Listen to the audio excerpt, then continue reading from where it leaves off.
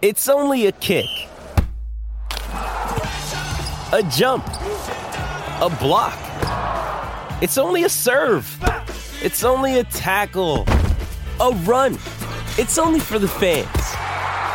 After all, it's only pressure. You got this. Adidas. This episode is supported by FX's Clipped, the scandalous story of the 2014 Clippers owner's racist remarks captured on tape and heard around the world. The series charts the tape's impact on a dysfunctional basketball organization striving to win against their reputation as the most cursed team in the league. Starring Lawrence Fishburne, Jackie Weaver, Cleopatra Coleman, and Ed O'Neill. FX's Clipped, streaming June 4th, only on Hulu. Thank you for listening to the Black and Gold Hockey Podcast. Please support the show by subscribing to and leaving a 5-star rating for the show on Apple Podcasts, iHeartRadio, Podbean, SoundCloud, Spotify, Stitcher, and any of your favorite podcast platforms. You can also support the show by going to our website, blackandgoldhockey.com, where there's always exciting articles by the B&G writing staff. While you're there, don't forget to click on the fanatics.com banner for a great sports fan shopping experience. Hey, are you done yet? We gotta start the show.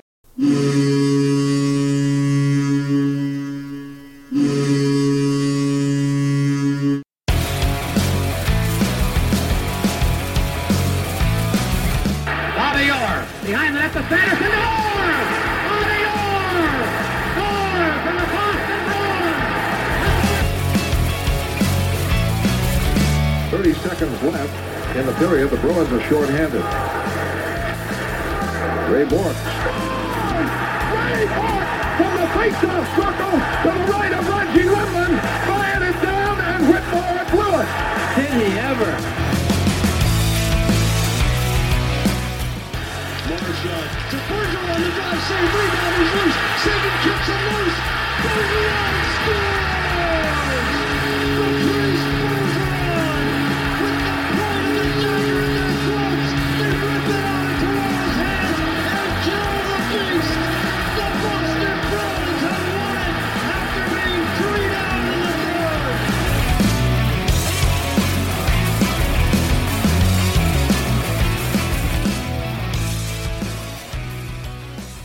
Hey Bruins fans, welcome back to the Black and Gold Hockey Podcast. We are recording on February 2nd, 2020.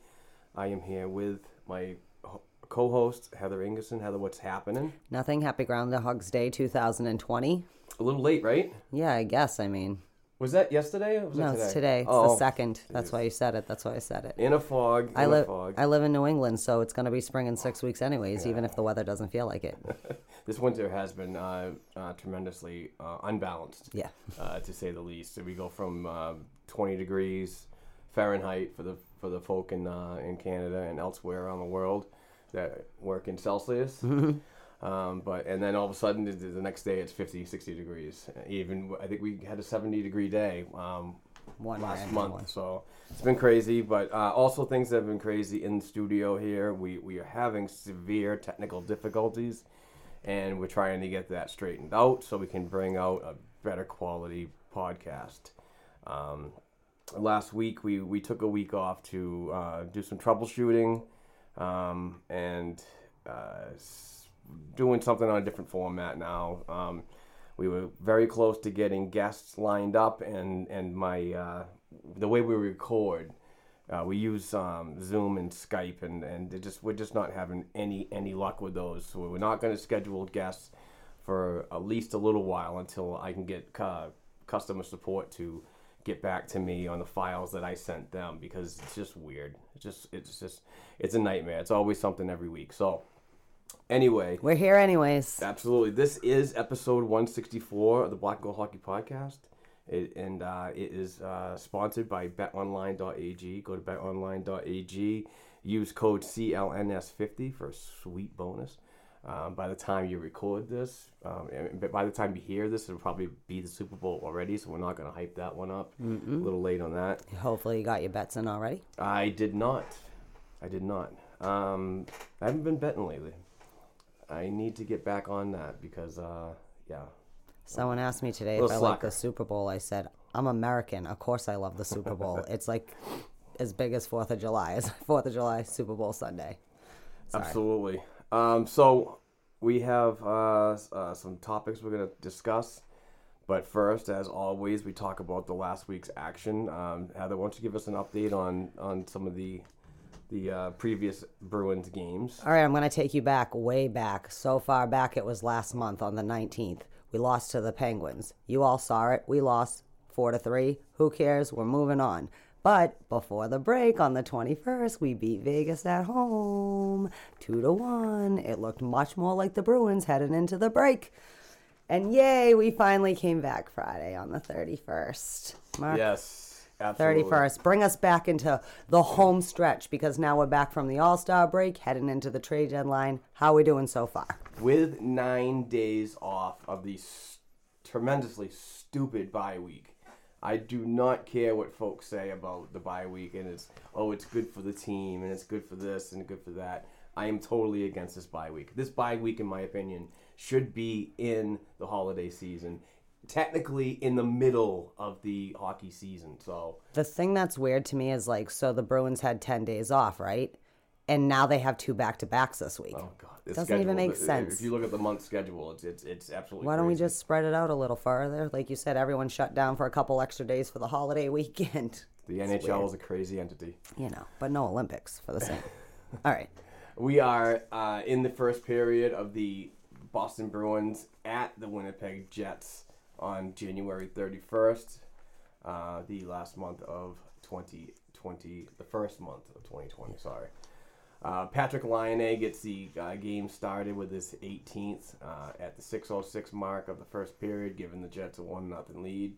And St. Patrice, in that same first period, comes back with his 22nd, assisted by Marchand and Pasternak on the power play to tie the game at 19:07 in the first. There was no goals in the second period. Third period, Jake DeBrusk, who's having a better turnaround season. He looks totally engaged. Gets his 16th from Pasternak and Krug to give the on the power play to give the Bruins a 2-1 lead and victory at the 3:07 mark of the third period, and that would do it. The Bruins win by the score of 2-1. Returning was Tuukka Rask. He stopped 37 of 38 and looked really good. We would talk about him. We'll not gush about him right now, but we'll definitely do that in the list of topics that we have. So thoughts on the Jets game? Special teams looked really good. Obviously, we got 2 power play goals, but we were mostly on the PK and not the power play. So really good. Also, I like a good old-fashioned fight. Brad Marchand, and also, surprisingly, the Carson Coleman getting 5 for fighting each and some roughing penalties or whatever going along with that. But special teams look really solid, and we like that, right? Because before, when we were going into the break, we're like, okay, we're not even good on the power play, which is our bread and butter and stuff, and whatever, the break was good for them. It looked like the break was good for them. They seem to have found their game again and taken a breath, and Tuukka, good for you. 37 out of 38 shots, 974. That's more like it, as the boys have been playing December and January. But overall, I thought sometimes you look a little sluggish when you're coming into the break, but I think they looked recharged and they look more, again, and this isn't to get into a debate about toughness, but I don't think toughness always has to be knock down, drag out, but you can survive in this league and still be the big bad Bruins. You just got to find your new big bad Bruins. And sometimes everyone wants to talk about them getting pushed around, doing whatever.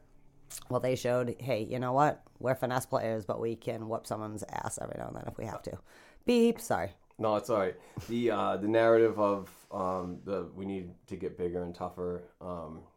I still takes a backseat for me and winning games because you need goals to win games. Well, ultimately, at the end of the regulation or even overtime, you need a goal to get that victory, and I don't believe that's.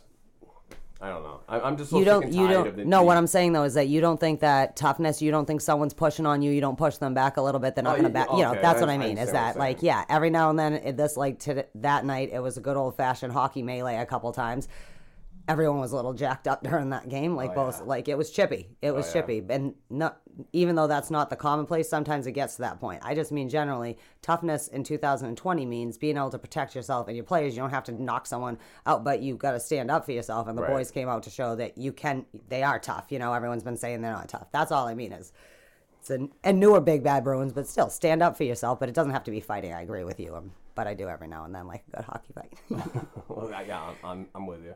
But speaking of an old-fashioned beatdown, the Boston Bruins went into Minnesota last night on February 1st, 2020, and did just that. Starting off with the only goal in the first period was Torrey Krug scoring his 6th from Lindholm and Krejci to give the Bees a 1-0 lead. Proud moment for fangirl over here. And then just start off the second period, just boost your ego for the Kruginator. He gets his 7th from Marchand and Pasternak on the power play at the 4:39 mark of the second period. It's always nice to see the quarterback get a touchdown. Absolutely. Just saying. Absolutely. In the second period, middle frame that was pretty much owned by the Boston Bruins, Brad Marchand scores his 22nd from Krug and Pasternak at the 5:55 mark of the second period, and that's on the power play. Krug's was on the power play, if I forgot to mention that. And to keep the power play and the special teams just rolling since the return of this Boston Bruins team from the break, David Pasternak scores his 38th from Krejci and DeBrusk at the 15:29 mark on the power play to give the Boston Bruins a 4-0 lead going into the third period. The shutout for Yaroslav Halak was ruined with Matt Zuccarello scores his 14th at the 14:31 mark of the third period. Anders Bjork gets his 9th from Joachim Nordstrom at the 18:02 mark of the third period. And Jake DeBrusk, recently red-hot Jake DeBrusk scores his 17th from Kuhlman and Krug at the 18:33 mark to give the Boston Bruins a 6-1 victory. Now, this has been an unbelievable return for this Boston Bruins team after the break, and hopefully it does continue. But I mean, I'm like what I see. Normally on these breaks, these long breaks, this team does not do very well. We're seeing something a little different here. I think they did okay last year, but the year before that, it wasn't such a good experience.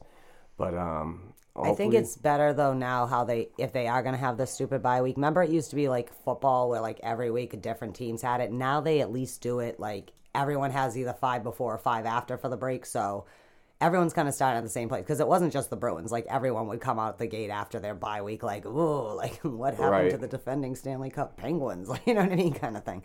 But Yaro's numbers looked really good last night, and that's good. He stopped 25 out of 26. Obviously, he almost got, like Mark said, another shutout, and he would have been tied for top in the league on that. But he's on fire with the shutouts this year, even though his other numbers haven't looked so high at times. But a 962, more like it should seem like for Yaro, what we've come to know and expect. Yeah. Again, everyone else. And I'd also like to say, besides, thanks for the 2-2 night, Torrey Krug. That a boy. Mom's proud. Earn your money, baby. Just keep doing your thing. I'm like, at this pace, he could still hit his 70-point mark, even with the injuries and the couple out. But everyone calm down about Jake DeBrusk. I think Jake DeBrusk has proved himself after coming back. Maybe he's reset himself. He's your typical winger. You're going to be hot and cold. But 17, like a lot of people, again, we'll talk about the trade rumors, but like we're talking about have the same numbers as Jake DeBrusk. Wouldn't you rather, again, just keep the kid that is working out instead of get someone new? Like, he's fine. He's got 17 goals. He still could have 25 goals at the end of the season. And yes, he has had his issues, that thing, but he's a little streaky. Pasta gets like that sometimes, not this year, but in other years we've been like, where's David Pasternak? So we're just going to have to go with that till Jake DeBrusk, till he totally finishes figuring it. So, sorry, but they look better, so much better. The goalies look better, like comfortable, like everyone's reset, I think. I was a little worried about the Halak situation because he didn't look very comfortable before the break. It was at times he was just giving up some really bad goals that he could definitely see. Mm-hmm. They weren't bad bounces or anything like that. It was just flat out bad hockey for him, and I was very disappointed. seeing the game last night after the break really, it's just good to see that he's changing and at an appropriate time too. Playoffs are not that far away. I mean, we're way past the halfway point of the season, so then you definitely got to be ready, and you definitely have to have goaltending. I know he's not going to be a starter in the postseason, but be fresh, ready for a moment's notice of work. You know what I mean? I think it was a little hard right before the break because we were kind of struggling all around as a team, and because even Tuukka before he got hurt, like he'd have a good game, and then we were like, oh, what the hell game, right? So we had talked about that. Tuukka started looking a little better before he got hurt, but like our goalies were like, what is going on? Because usually you back each other, like if Tuukka was having a bad game, Yarrow comes in, calm down, we have a thing. And that wasn't happening. We were all kind of in panic mode. And then Tuukka got hurt. So Yarrow's already, I'm sure he noticed he wasn't playing as himself. And now he was playing the couple games before break, too. So now I'm kind of playing poorly. My team, we kind of got it together a little bit. It was a good game, even Pittsburgh, that we lost, before break. But I think that was also a result of, like, when things were already kind of shaky. And then instead of being the guy that comes in to let the starter have the break, he's now has to be the starter, which he did all right to carry through. You know what I mean? We kind of was pretty much just the way we had been playing. A little bit better as a team. We played better going in. But it is nice to see everyone, like, he can calm down. Like, you know what I mean? Because he is a good goaltender. Again, he's a unique position. He's been a starting goaltender, and he is a backup goaltender, and he plays his role well for his age and his strengths. And that's why I was, like, I agree with you, kind of concerning, but everyone seems like they're going to be all right on the other side of this break. I don't know what it is about Rask. I just think that he plays so well after a rest, whether it be a mental rest, you know what I mean, or just a physical. He dead on. And concerning the bye week and my hate for it is this is actually a really good time to have it. Because, you got like 30-some-odd games to go.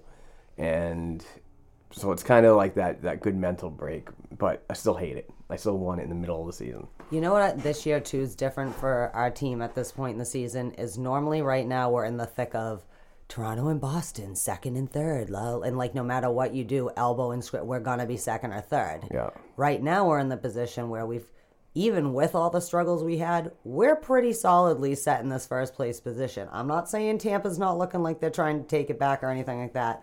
But if we can find our groove and just keep on playing our schedule, unlike most other years, usually our worst schedule is the second half of the year. And then we're struggling for point thing, even if you go back to when Coach Claude was here, right? Like some of that also had to do with, of course, we're having our issues in February because we have to play X, X, X, X, and X. Yeah. So I think that's good. We've got a couple back-to-backs, and that's probably happening a couple times for the rest of the season. But I do think we're in a different situation than this team has been in quite a little while of, kind of maintain, play the lead, just play the lead, keep hammering. We hopefully won't have to go to any more shootouts and worry about not being able to win in them because we'll either just get our business done in the thing or maybe OT we can squeak one out or might get it. But yeah, I think that we're going to be all right. This is just a different situation than they've been in. Like proper rest management for everyone is barring any injuries. The young kids have been popping up and down as necessary. They look all right. Again, I know we disagree about who maybe could be up permanently versus not. Right. But again, I'm just looking sometimes for someone to fill in for 3 or 4 games as necessary and not totally mess it all up. You know what I mean? Plug and play. Right, not be but that's what happens when you have a good, strong system from down and up, Yep. Right. All right. So the upcoming schedule, before we talk about the games that are coming up for the Boston Bruins, I'd like to talk a little bit about our show sponsor, betonline.ag, and the great folks over there. The Super Bowl is today. Unfortunately, you guys won't be listening to this during it, but possibly after, so it'll be all gone. But you can still place wagers on basketball and hockey and there's a whole assortment of other sports that are going on worldwide to get your bet on. So with football and hockey in full swing, get into the game with our exclusive sports betting partners, betonline.ag. Sign up today to receive your 50% welcome bonus on your first deposit to start betting college or professional ball. Every spread, every total, every winner or loser, straight bet, parlay, or tease your way through the season. You can even bet on wild propositions as if David Pasternak's going to score 50. Are the Bruins going to win the Stanley Cup, or any team in the NHL winning the Stanley Cup? You could still go there and place bets, even though the odds are drastically going to be different from when you would place a bet before the season. Who will be the NFL MVP? Who will take home the college football playoff, which is probably already over? Get the fastest to market updates and payouts with our new sportsbook partners, betonline.ag. Head over to BetOnline today on your mobile device to join and use promo code CLNS50 to receive your 50% welcome bonus. BetOnline.ag, online sports book experts. So, the schedule that is in front of us doesn't look very easy. There's some teams that are definitely playing well, and back-to-back situations that are going to be coming up. That's always tough. But the Boston Bruins did prove that they could win in a back-to-back scenario with the victory over the Winnipeg Jets and the Minnesota Wild. So on Tuesday, the Boston Bruins are at home against the Vancouver Canucks. The Canucks have been playing very well. Yep. They are top of the Pacific right now with 64 points. That is, yeah, top of the Pacific, and they're only 6 points away from Western Conference front running St. Louis Blues. So they've been playing well. They're on a 5-game winning streak. They're 7-3-0 in the last 10. But away from what is the arena? I have no idea. I think it's I'm not going to General Motors. Maybe. Okay. Want me to look it up? I could be wrong. No, it's all right. I don't remember. They are very good at home. They're 17-5-3, which is an outstanding home record. But away from the Vancouver area, they're 13-1. So this is a good chance for the Boston Bruins to get a home victory against a team that's mediocre on the road, to say.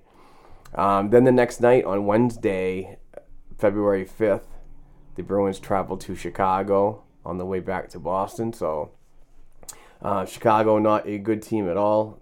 Not what we expect them to be, especially on paper. Highlighted by Taves and Kane. Yeah. Patrick Kane is just as awesome as he was when he first came. Unbelievable! Congratulations on 1,000 points, man. Jesus. Everybody loves Patrick Kane. Except for the cab drivers in Buffalo. Anyway, so not every. Yeah. That's terrible. But the Chicago Blackhawks, believe it or not, are better on the road than they are at home. They are 13-9-3 on the road. They have won. They're on a 1-game winning streak. They're 7-3-0 in the last 10. So that's they've been playing better too. Yeah. Like Chicago's on the upswings. A lot of teams are starting to fall apart a little and fall out, struggling to keep at least in the wild card race. But Chicago's actually playing a little better. But we did lose to them in December, 4-3 in overtime. So let's not do that again. And Chicago, and I'm not to pump their tires at all, but they're only about 6 or 7 points from actually getting into the whole wild card thing. So. Yeah. The West is tight this year, though. It is. Very, very tight. There's is. a few kind of elitist teams, but other than that, besides the very bottom, Edmonton and Vancouver jockey for position a lot. Oh, my God. 3 words I never want to hear again. What? Battle of Alberta. Together, separately, it's interesting, but geez, it's not the greatest thing. Last night's game?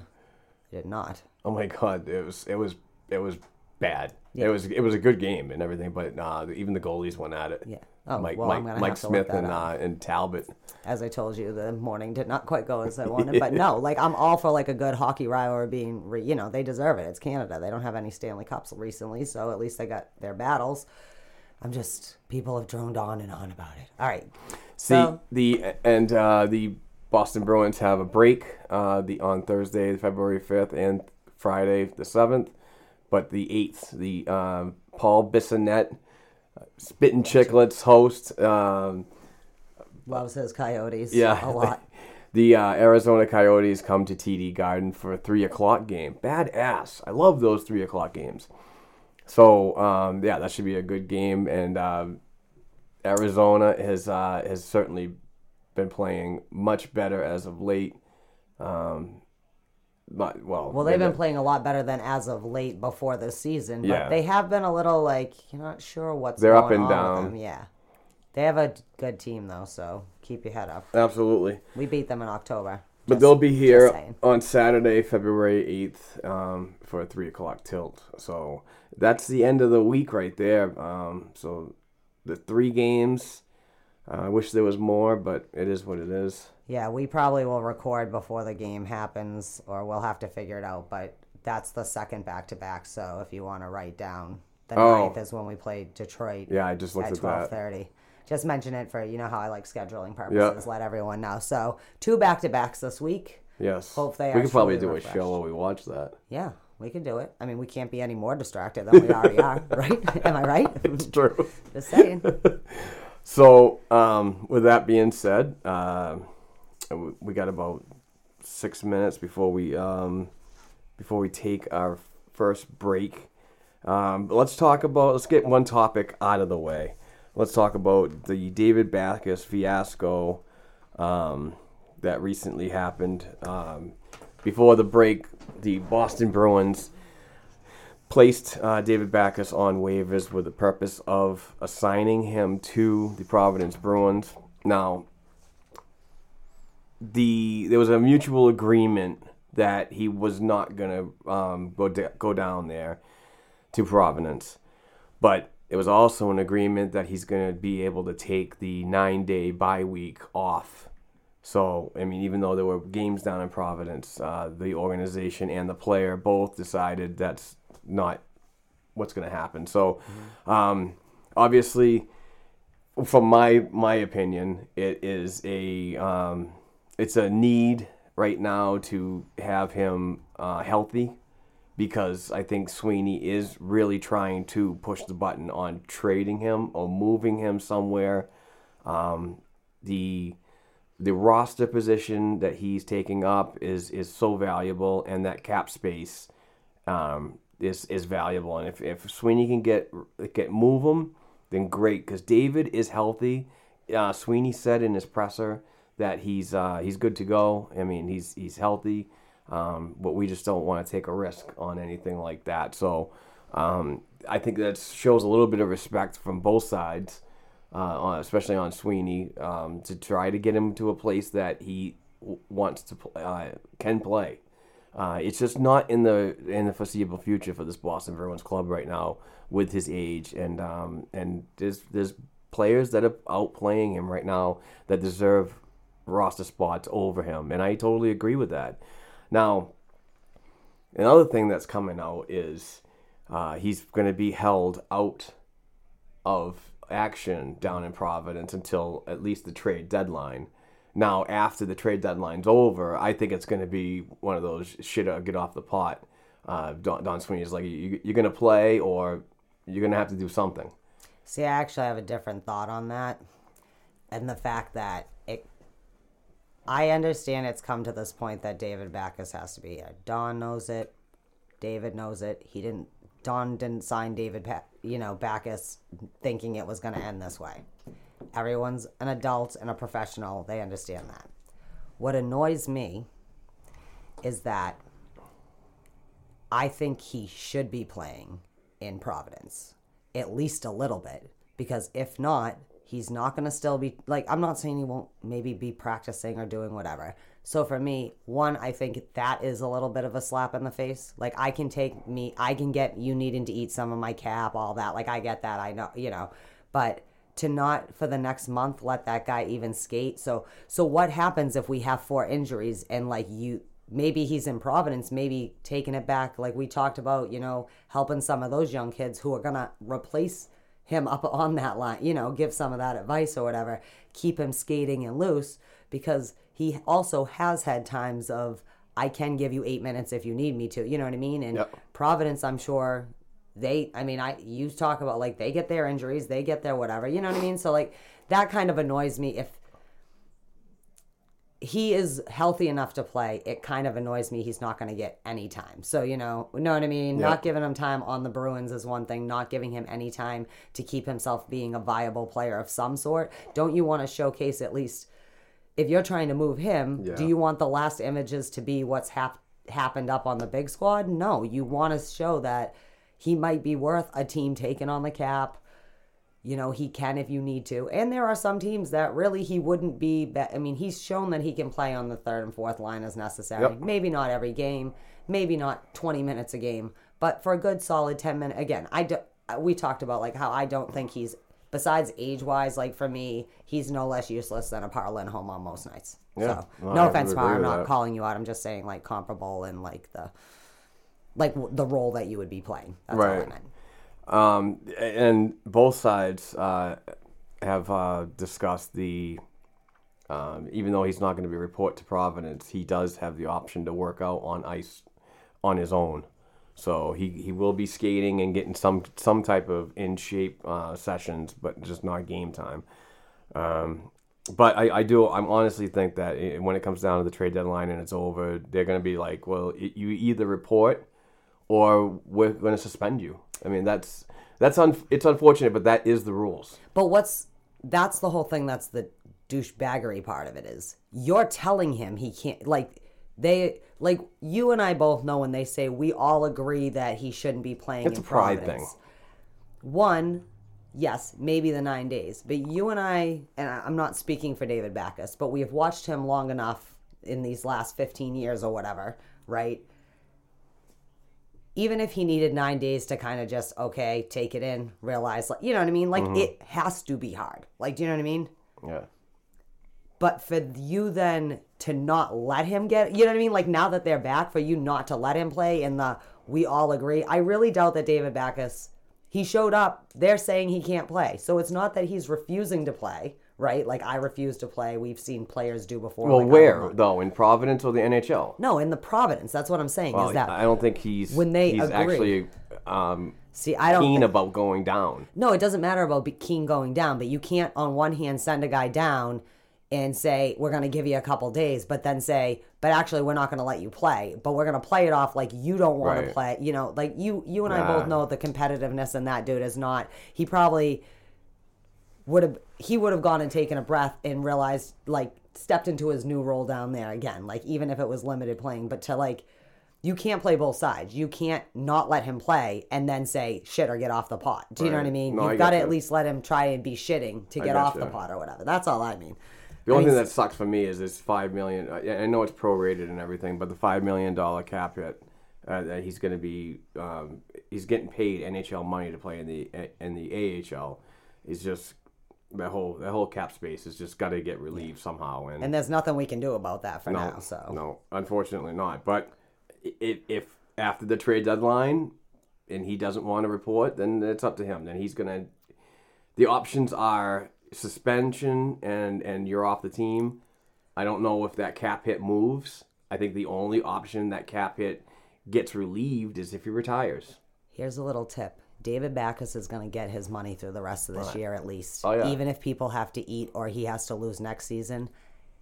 He's owed a little over $4 million this year and $4 million next season. Right. So what I'm saying is, would you, if this was potentially the end of your career, not show up? Oh. No, you'd show up and let them decide whether they were. You know what I mean? No, I know. That's smart business. That's why players have contracts now and stuff Absolutely. like that. So Absolutely. Whatever, it'll work out. I'm not mad at Don Sweeney. I'm not mad at David Backes. I do think it is a little like it's like a double thing happening at the same time. You know what I mean? And I do think that is a little bit shitty. You know what I mean? So I do. I mean, the guy's had a long career in the NHL and a successful one. So. Well, I just mean even for Providence to have him ready in case some of the kids have to come up and play with us. You know what I mean? You got to bump up some of them. Because like you said, part of when you're an AHL team is people are constantly being pulled up. Oh, yeah. It's crazy. But it'll all work itself out. All right, so let's take our first break. We will hear from the great folks at College Hockey Incorporated. Follow them on Twitter at College Hockey and listen to their awesome podcast that they do once a week. Fantastic stuff over there from Brett Schlossman and Nate Ewell. So we will be right back. Passion, talent, development. NCAA hockey offers all that, and its players graduate at a 90% rate. Nick Bukestad. Backhand scores! Wow, what a goal! David Backus. And Zach Parisi were stars on campus before the NHL stage. Whether you are a fan or a player, nothing compares to college hockey. Visit collegehockeyinc.com and follow @collegehockey. Champions of the college hockey world! Okay, we are back after hearing from the great folks at College Hockey Inc. We got some more topics we're going to just throw out there. The trade talks really heating up. We are under a month to go before the trade deadline on the 24th. So trades that are involving the Boston Bruins are always pretty much gravitated towards a right winger, a winger, scoring winger, which is definitely a need that they've tried to address, or hopefully they've tried to address anyway, for the past several seasons, unsuccessfully. So with all that being said, it's like now it's okay. We probably don't need that right winger now. Or we do. I know we do.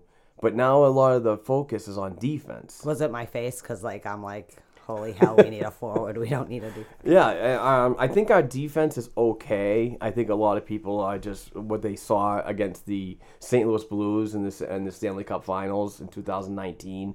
And the way that team pushed us around, air quotes. A lot of the talks now, we need to bolster up the blue line. And a name that's really getting tossed out there is San Jose Sharks defenseman Brendan Dillon. He's a 230-pound guy, 6'3", I believe. And but there's a lot of folks that are saying that we need the right side of the defense to address, and in fact, Dillon is a left-shooting defenseman in a plethora of left-shooting defensemen. So, the left-shot defenseman is the same problem in abundance than we have from right wingers, because I don't get this one. I think people see him and his size, and they, for policing reasons, in the conversation we had earlier about the toughness factor and the big bad Bruins or whatever, you know what I mean? So, it wouldn't be a bad thing. I guess I don't see enough San Jose games for him to catch my attention. Well, I know what kind of season San Jose is having, so I don't have to actually see any more San Jose games. I mean, their defense, we talked about this in the offseason, their defense is like 2/3 their cap hit. And look what that gets you. Yeah. You got a fired coach who now coaches somewhere else. You're struggling. Jumbo Joe and them are going to retire in this manner of having to watch this or whatever. Again, this all stemmed because Peter LeBrun said, the Bruins should need a defenseman and are looking at this guy. I don't even know if this is true. I would think that Don Sweeney would also have eyeballs like we have watching the team and know that we need our forwards we need more secondary scoring and offense, and for our offense to be more defensive too. You know what I mean? And help our defense out, because we aren't the biggest or the strongest defense anymore. That was back. We used to, right? Like Seidenberg and Chara and Adam McQuaid. Like we had forwards that were big mooses like that too, that would just knock you around. I mean, even if you go back to the Stewarts and stuff like that, right? That's old. We have a nice balance of big defensemen and puck-moving defensemen, which is the kind of defenseman you need in this league now. We need our forwards to be a little, tougher again, going back to not what we were saying, not fighting, but just like, hey, like, you're going to bump me, you're going to, you know what I mean? Like, like all the shoving that David Pasternak's been getting, just once I want him to turn around and lay someone out. Yeah. Even if you get the 2-minute penalty, as long as you're not fighting, right? You're probably going to get a roughing or whatever, get sent there. But you know what? That person's not going to be up your butt anymore. They're going to give you a little more space. Where you like. Now, there are a few people like the Tom Wilsons of the world that will always be up your back, but generally speaking, people will back up. My thing with him is he's a 29-year-old defenseman that's costing $3.27, and he's a UFA, And I'm thinking, obviously, as a Torrey Kruger, that is half of what we need to pay that boy to stay here for the next year. So why do I want to waste that much money, the rest of whatever this year's salary, obviously. Prorated, right. Right. When you need that money to re-sign some people that you do want to still stay on this team potentially. And that, to me, is just wasted money because I do feel, again, I don't want some of the young, the prospect or I don't know exactly when you stop being a prospect, but I'm not comfortable with some of them being permanent members of the team, but I'm confident enough of them if some of our people go down that they can come up and help out for a couple games and get their experience and do all right. I am all right with that. So it just seems like a waste of, and weirdly, that's the only defenseman people have been talking about us getting. Don't you think if the Bruins were looking for a defenseman, there'd be more serious talk about certain other defensemen? We don't know who's buying, selling, whatever. I mean, you can look to the LAs and the San Jose's, There's a heavy scouting going on in Chicago. Yeah. And now Chicago's been playing better. I know. I'm not even sure who the defensemen are on Chicago. I know Seabrook. I don't think it's going to be Seabrook. He's out all season. Jesus. Yeah, and who's the other one? I can't even think, but he's got a pretty price tag. Keith.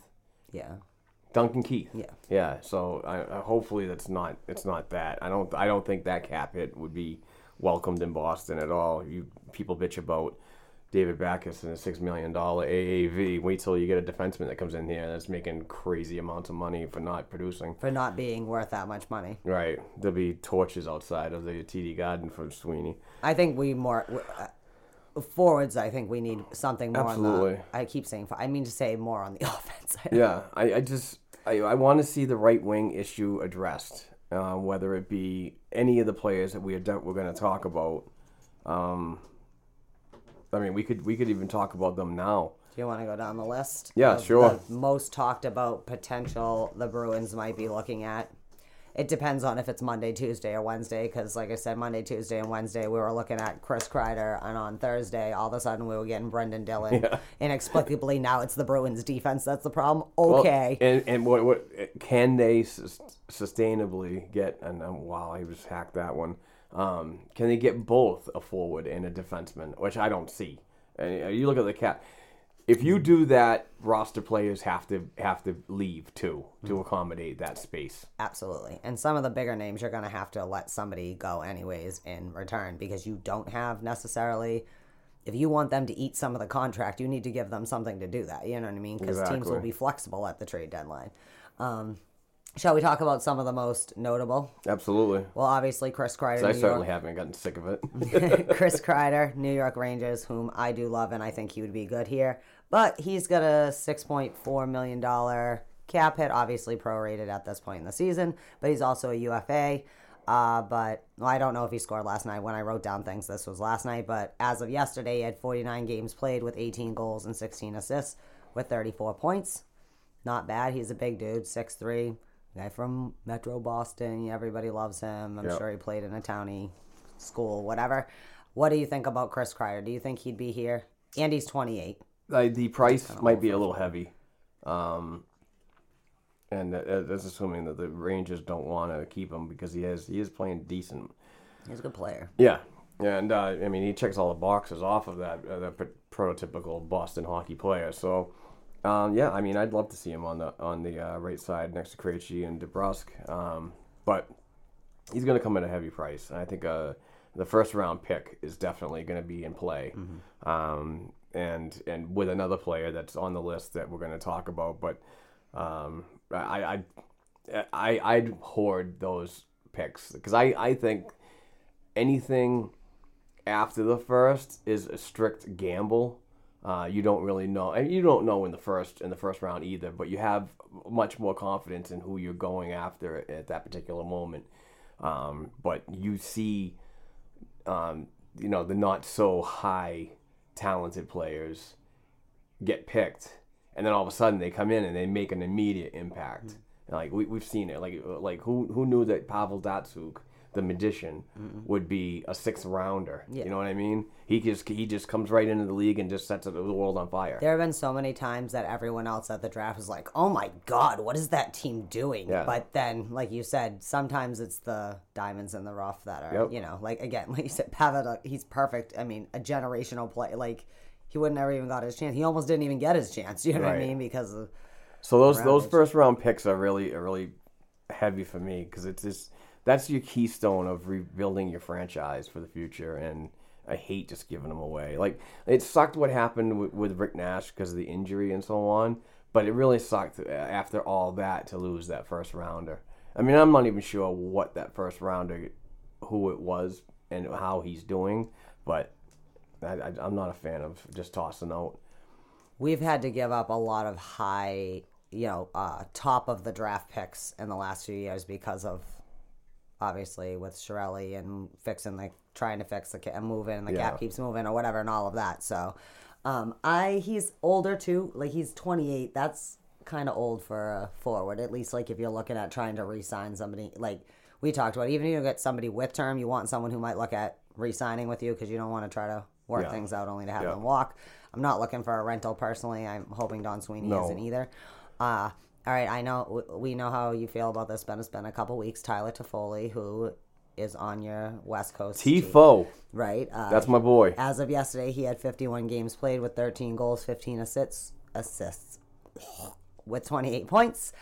He's 27. He's pretty versatile. He's 6 feet, about 197 pounds, and he won the Stanley Cup. Good for him. I think, he's all right, and I think he'd play all right here. But again, he's got $4.6 million cap hit or whatever we'd have to take on from that. And he's a UFA, so I'm not sure. And also, sometimes the people from the West don't want to come out to the... You know what I mean? I still think that both conferences have very unique caricatures or whatever their players are. So, what say you about the Tifo? I am a big fan of Tyler Toffoli. I really wanted to get this player because he's not going to come at such a high price that Kreider will, or anybody else that might be on the list. I think a 2nd round pick and a prospect might do it. And we'll talk about one of the prospect that I'm talking about, and actually on the next agenda topic. So, I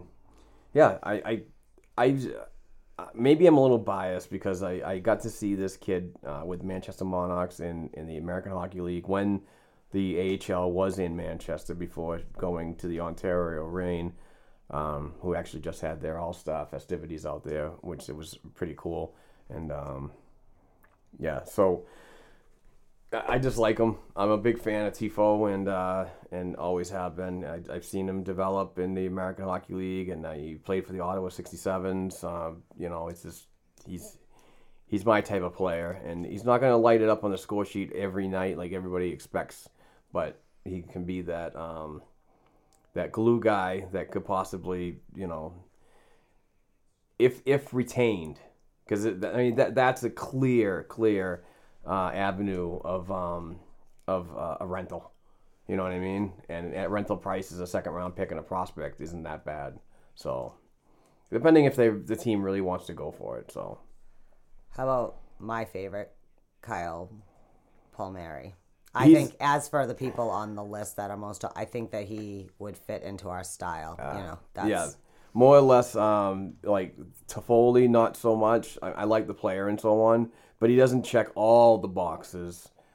He's got to have a stronger defensive game.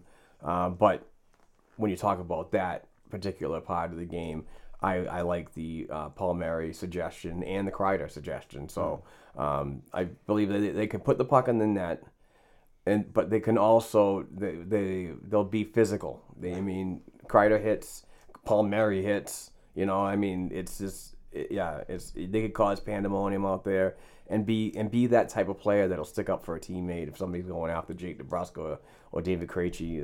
Those are really good assets to have on the line. But it's just another one that's not going to be cheap.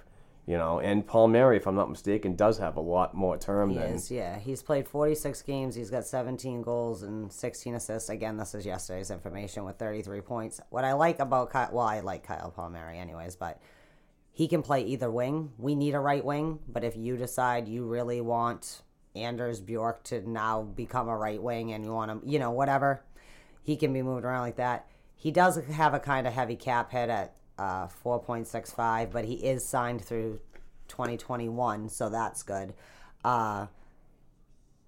Also, who doesn't want to get out of New Jersey? No, I'm just kidding. Yeah, New Jersey's it's better than being in Detroit, like significantly better.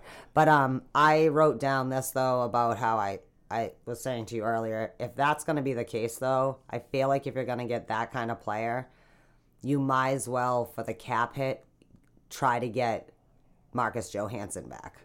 And we talked about how he was really a casualty of the cap at the time. If you're going to spend that money and eat that money, he has term 2 through 2021. And also, I don't know quite what his numbers are, but he has a chemistry with this team. Because besides Johansson and Nola Chari, who seems to have found a new life down there in Florida, the team is basically the same, and it's been working out pretty well. You know what I mean? So maybe, ironically, maybe the right winger was the right winger that we couldn't re-sign or whatever to get him up there.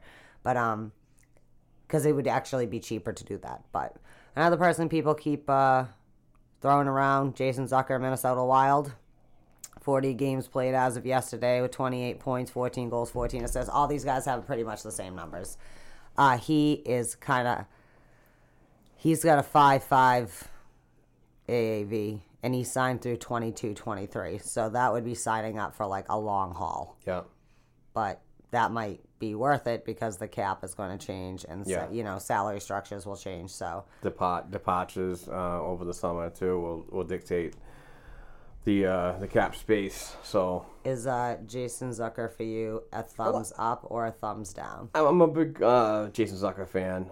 His wife's hot, and she's fun. She is fun on Twitter. Oh my God, she is hilarious. And her and Charlie Coyle, Bruins Charlie Coyle, have been going back and forth. It's been really fun. But yeah, he's a fast forward, crafty. He's an in-your-face type of player. I wouldn't consider him a power forward, but no, he's got decent size and abilities. So yeah, I could definitely see him being a Bruins player. If it worked out, because having his better half in the Boston area is not a bad thing either. Just kidding. I like him too, but I think I like him more in Minnesota than in Boston. I think one of the other three guys that we've talked about thus far would be more suited to our town. Sorry, even though you love his wife. How about Jean-Gabriel Pageau from the Ottawa Senators, who... The Senators are such a weird team. It's like they're bad, but they're not. Like they have some talent. You know what I mean? It's like, I don't know. They really can't seem to... They don't really fit in the, like, dumpster fire class quite, but they're not really good. I don't know. How do you feel about him? He had 49 games. He's got 20 goals, 12 assists, 32 points. He's only $3 million, 3.1. Well, for the price, it's a bargain. And then he's a UFA. And for the price, it's definitely a bargain. Rental situation again.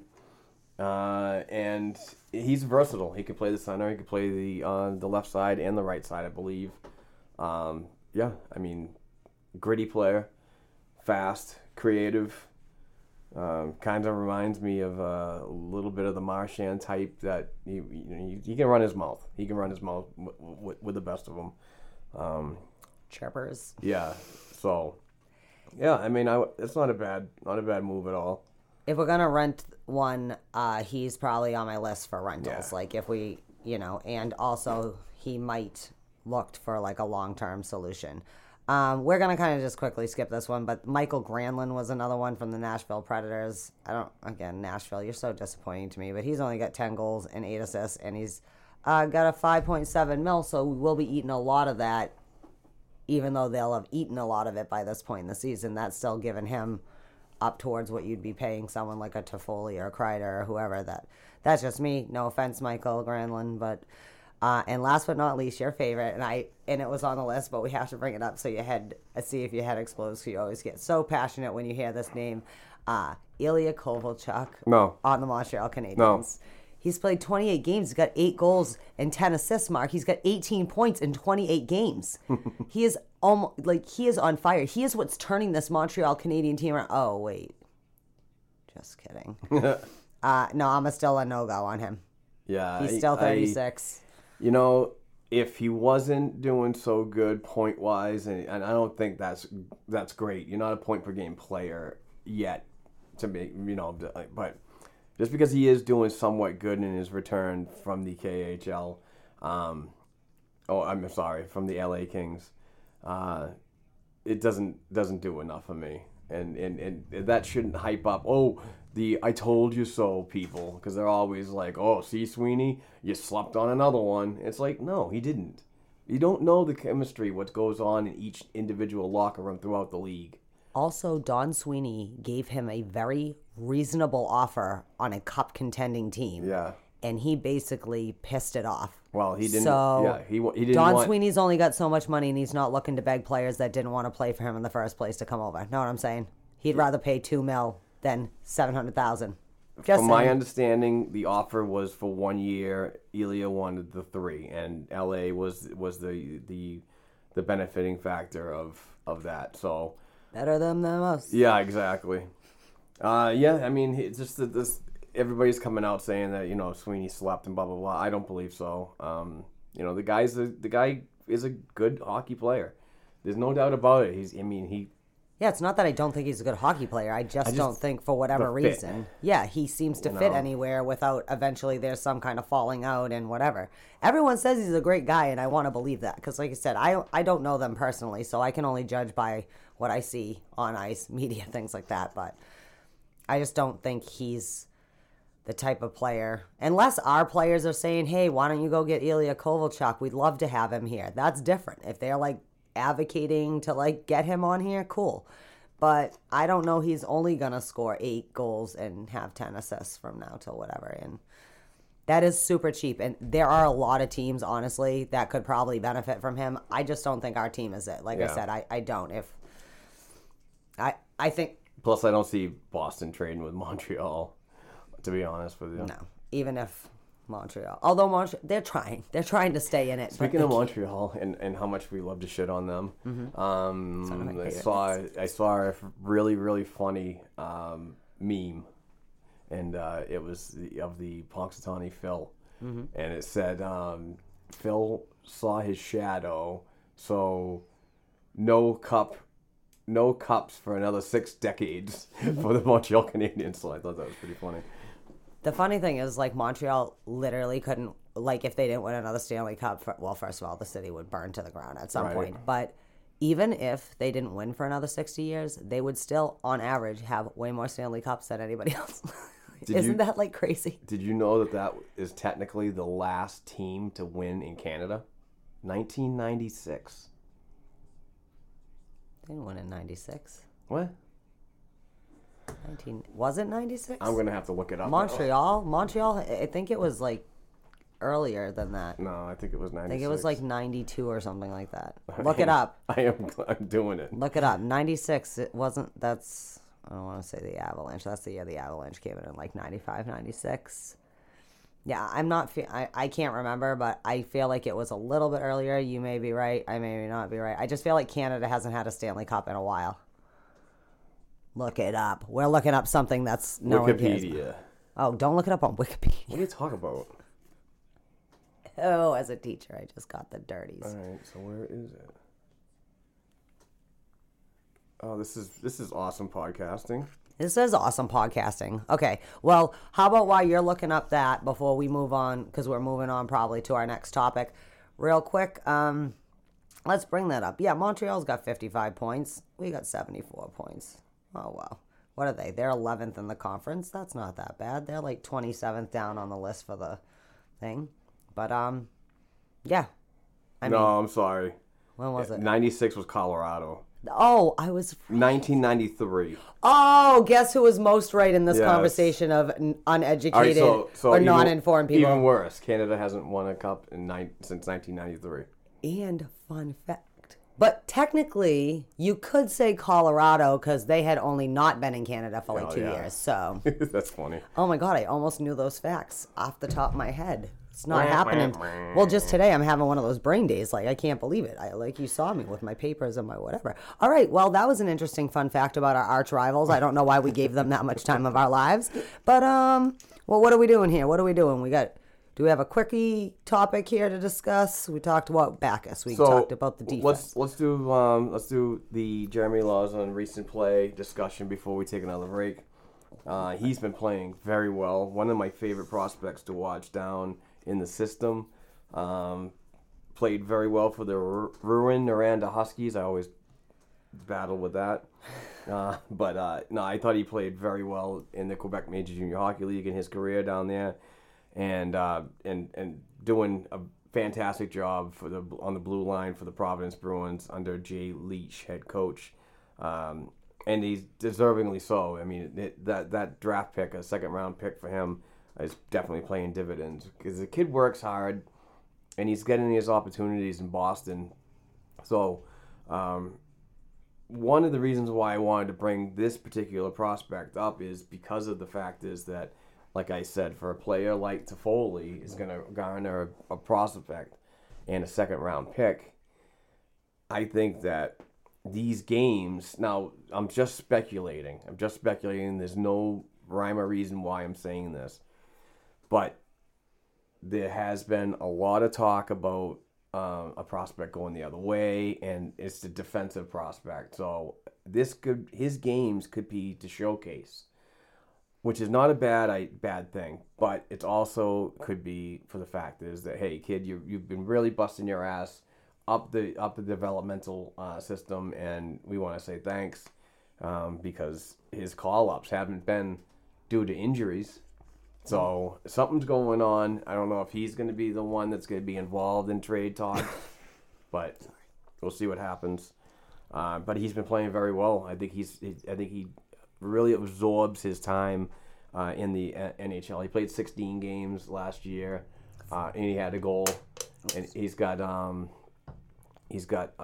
3 games under his belt right now. Last night I think was his fourth game, and he's got a goal in that time frame. So I mean, he's not going to be that point producer that everybody clams for, but more or less he's going to be a shutdown guy, and he's also a guy that's not going to take any shit.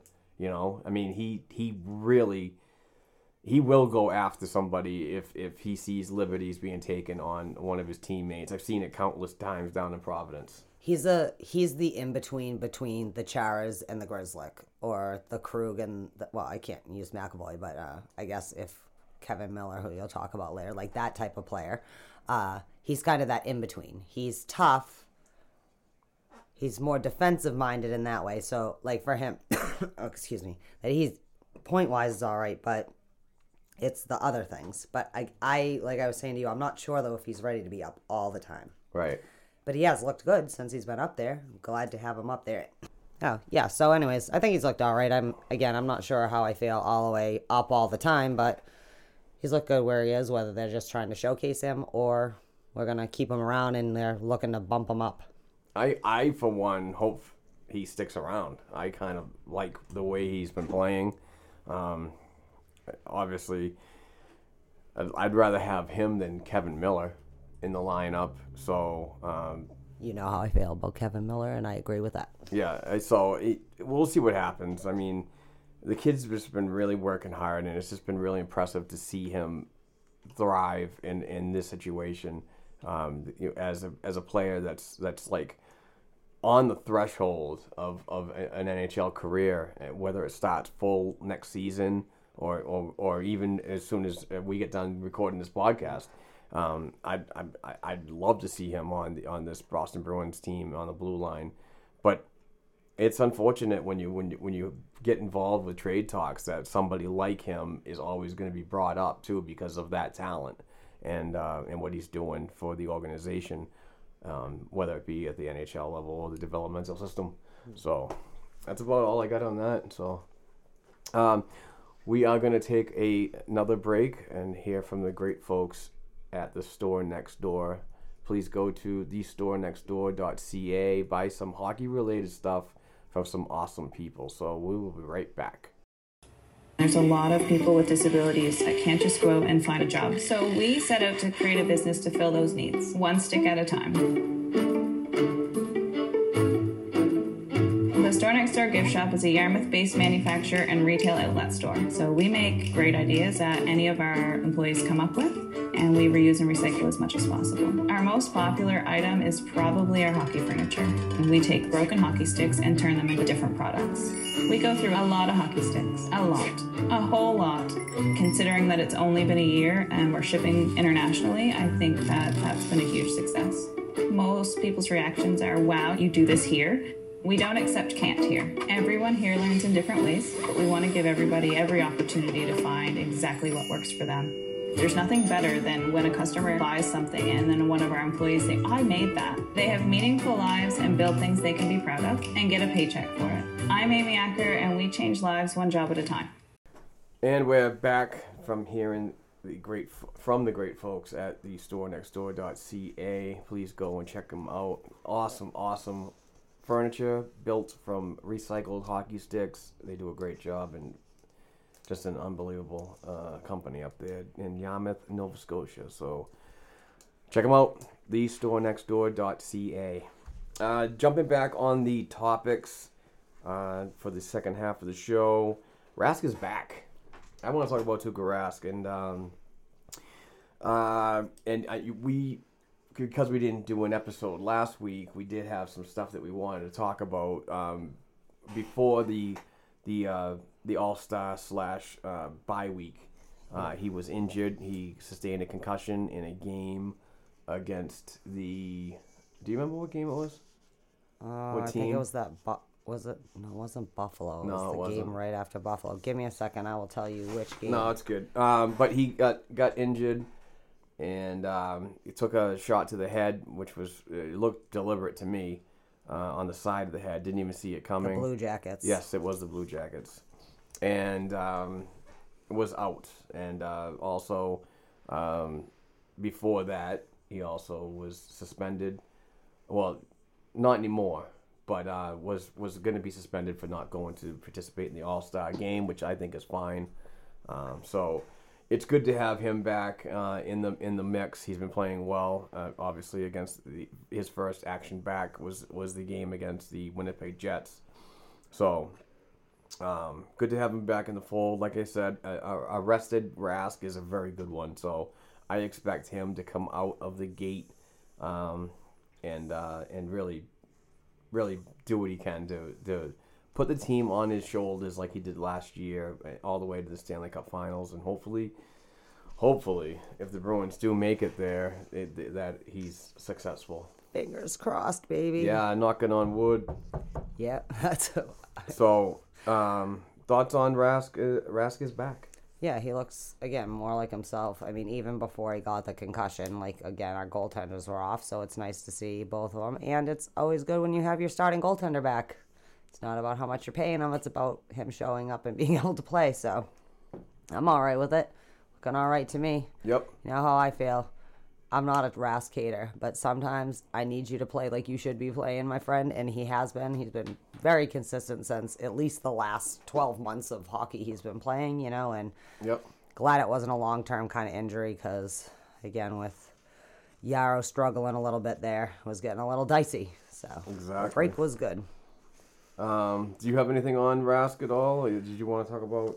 Well, we had that last time we recorded. There were a few things that have happened, with the milestones, and we kind of got it a little cut off on it. But obviously, Rask was honored for his 500th game. He's played, probably 20 more games since then or whatever, or maybe not so much with the break-in and whatever. But I thought it was pretty awesome. He had already played the game, and then when they honored him, I thought it was awesome with the video of all the old teammates and stuff like that. And drum set kicked ass. The drum set, which was perfect. And Lars, who didn't read the thing before he did the thing. But still, like that, to me, I think it was cool. And, whatever. He got the fancy wash. He got the bottle. But I think as for, like, knowing your friends, like, what to get them for their birthday or whatever, like, those boys were spot on getting that drum set. And Tuukka looked like a little kid in a candy shop. So thank you for your service, Mr. Rask. And that was a fun night.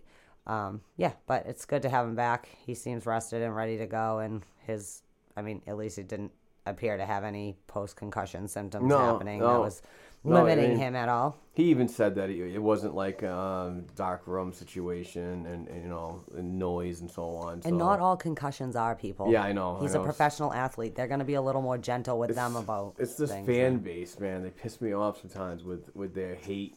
Like, he had a concussion, and then he goes to his the Bruins thing before the game. And then that's the narrative that you hear it on Twitter. Is like, oh, I thought he had a concussion, and it's like, well, he does. Well, what's he doing in the stadium? It's loud and bright. Yeah. So it's just kind of ridiculous that the haters have to always pick something. Well, this is Metro Boston. If we don't have something to bitch about, we create something to bitch about. No shit. Like I said, all we've been hearing about 2 months is for the trade deadline, wingers or whatever, and now suddenly we need defense. How about screw? Like, just we really will create things, controversy or whatever. Like, yes, although mostly you are in a dark room. There's a difference between maybe the concussion he had and say Mark Savard almost getting himself whatever. Calm down. Like, everyone calm the frig down. It is ridiculous, but no, it's really good to have him back because we do need some good goaltending, and I believe we're going to get that because he's rested and obviously you saw really focused and squared Rask in the net against the Winnipeg Jets. So I am all for him getting the job done. It remains to be seen on how they manage his games for the remaining 30 games of the year. I thought it was interesting that he didn't play both games. Like, it's that time. Back-to-back? Well, it's time of the year, though, that where you start, like, pushing yourself a little bit more. So it's just interesting maybe not to just see kind of push him a little bit where he's had a lot of time. You know what I mean? Right. I was surprised because it's not the first time that a goaltender's ever been played on a back-to-back. No. It's been done.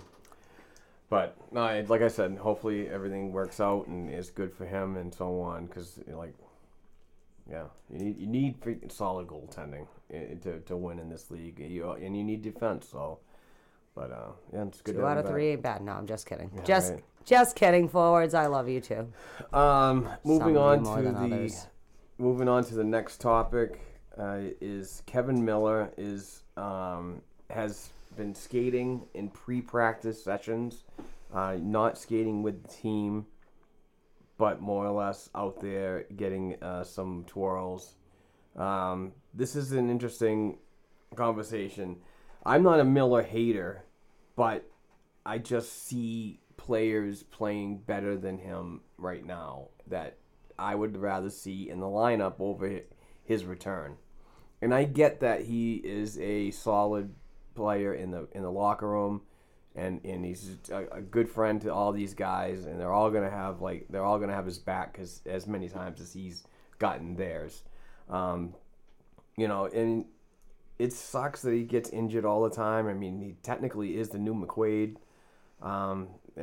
but I don't know where to go with this one. I'm really going to be upset if a player like Jeremy Lauzon is knocked out of a rotation because of a Miller insertion. I just think, I don't know, maybe I'm wrong on that, but I don't want to see Kevin Miller in the Bruins uniform. And I'm saying that respectfully too. It's a business, we're taking that money off of the cap with this LTIR right now, and that's a benefit. I don't even know if he'll ever skate again.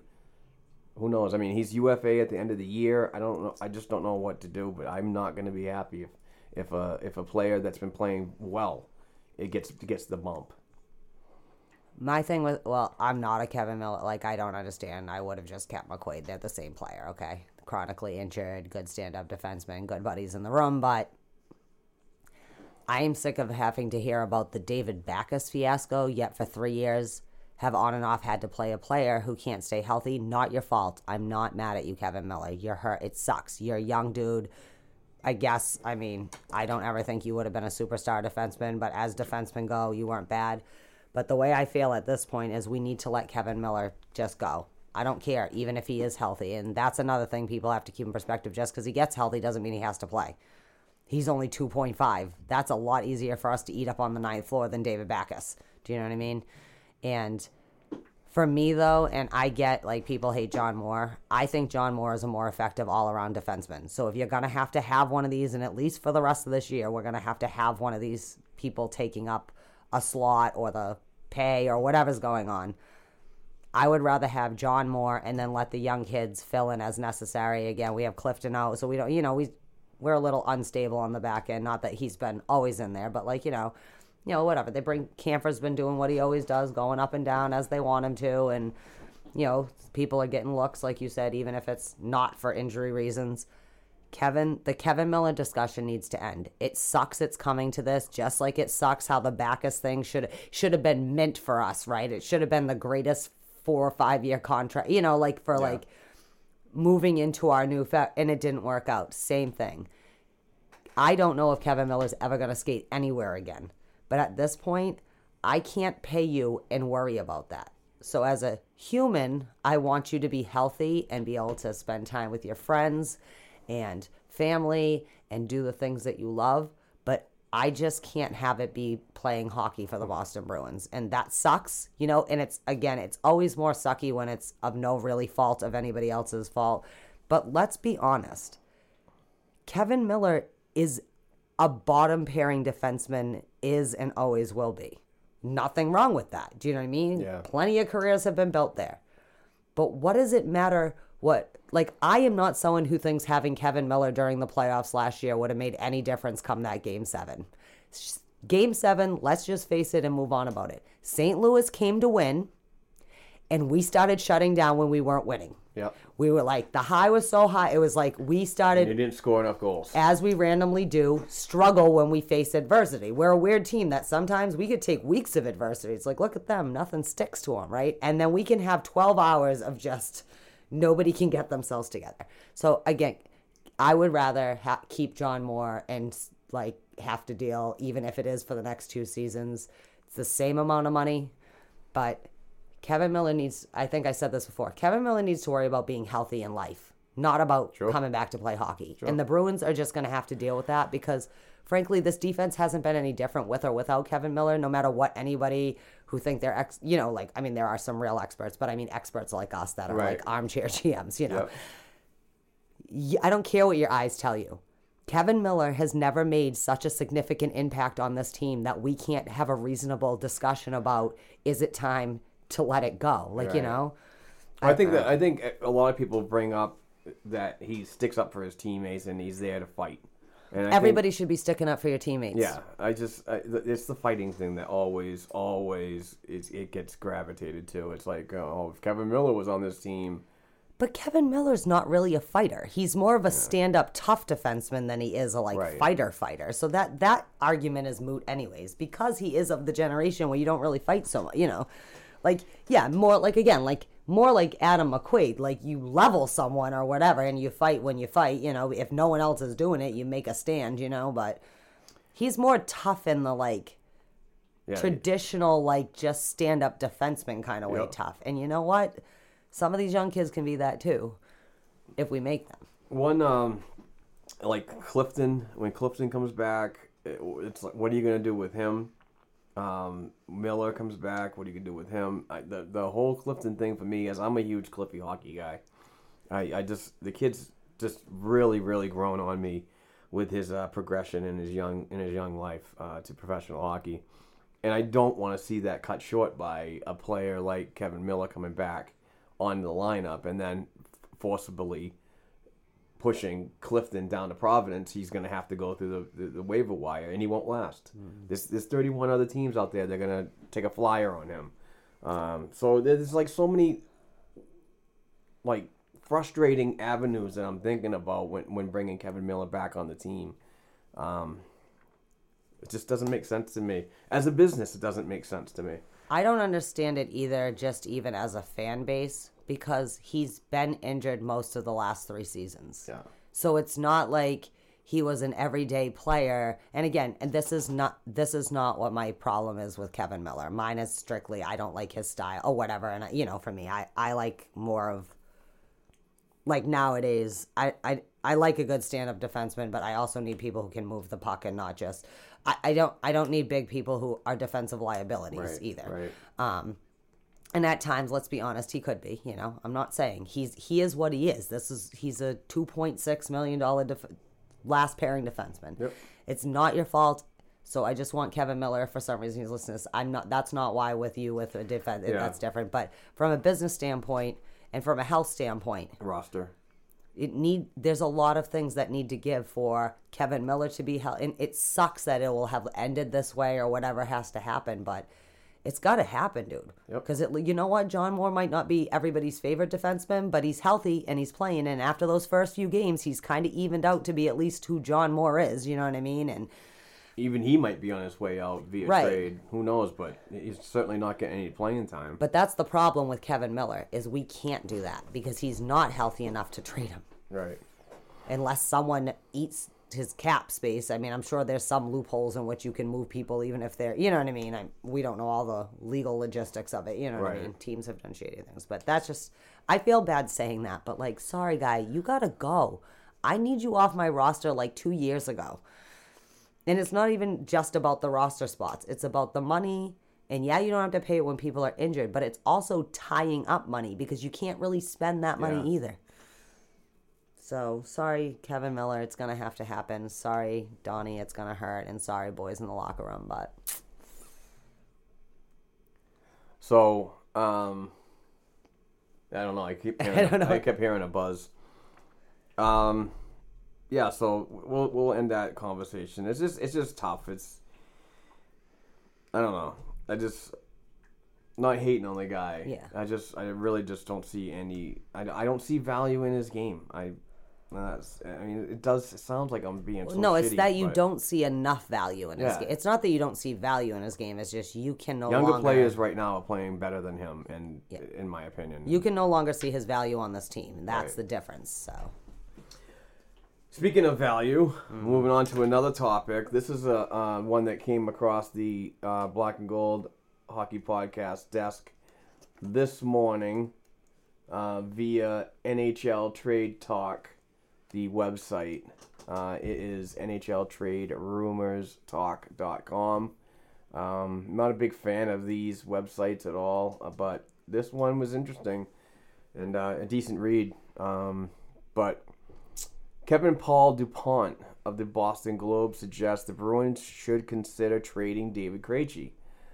DuPont points to inconsistencies in Krejci's line this season and specifically points to the year left on his 33-year-old contract. What?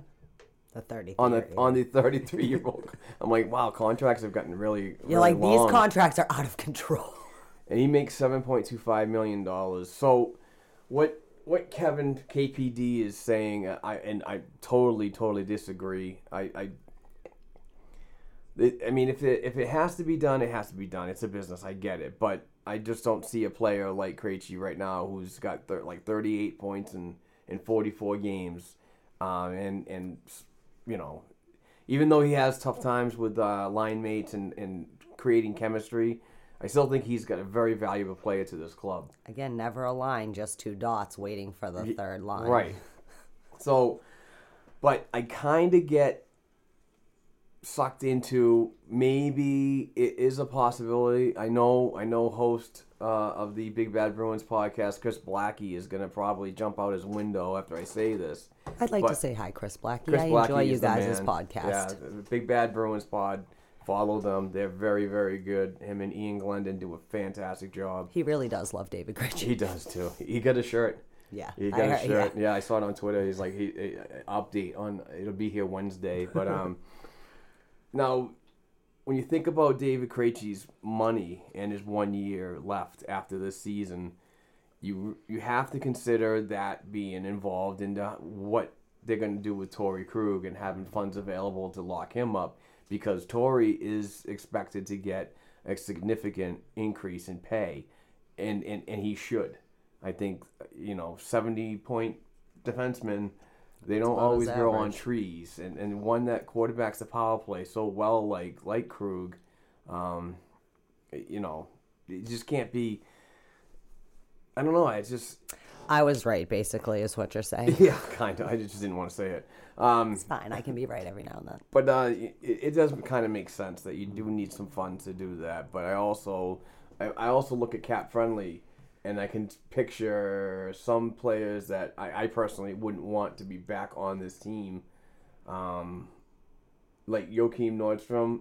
I think his days are done. There's $1 million off your cap. Par Lindholm, I don't understand this player at all. He's got two, this year and next year. Maybe a buyout. Who knows? But Zdeno Chara, who knows what's going to happen with him? And he makes $2 million right now, so the team, if he does come back, it's probably going to be about the same contract that probably the league minimum. So I just don't see any funds available to really get a Torrey Krug locked down for long term. It's Okay. I'm sorry. So as you know, just I've had 3 years of having to worry about what's happening with Torrey Krug. But as for David Krejci, I think this goes back to what I was saying about why not at this point in your season, with a team as good as the Bruins are, with the talent they have, the chemistry, and really the whole entire core of the team is still there, besides Achari and Marcus Johansson. I mean, Achari at least was a full-time. We only had Johansson for a little drive-by, but Achari had been around for a couple, you know what I mean, plugging in and out of that spot. This team is a good team. They have, besides, yes, we had some iffy moments between Thanksgiving and break, but they're only human beings that are playing an 82-game season like everybody else. And other teams as good as us have also struggled, but people don't make as big of a deal about it. You know what I mean? Yeah. Krejci is having his best season in a long time. He's been the quiet leader. His injury, he hasn't been injured. We've lost him for long. So 3 years ago, arguing to trade Krejci for his cap hit to me would make more sense. This season, that's not helping shore up those forwards. Right. That's now, he's been a center on this team. And I'm not saying, I understand sometimes you have to go. Obviously, we need money. Torrey Krug, there are some people we're either going to end up signing or moving on from.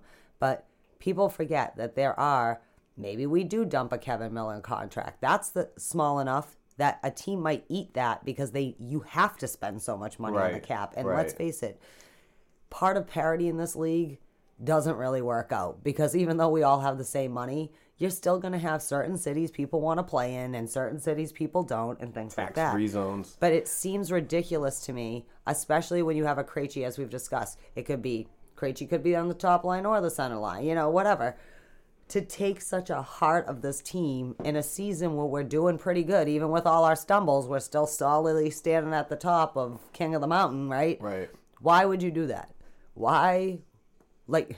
So for years and years, you refused to get Krejci a right wing. And I'm sorry, Don Sweeney tried. He tried with Rick, it's tried. Louis Erickson, I have no idea why that was such a hot mess, because he should have been a perfect fit for whatever, right?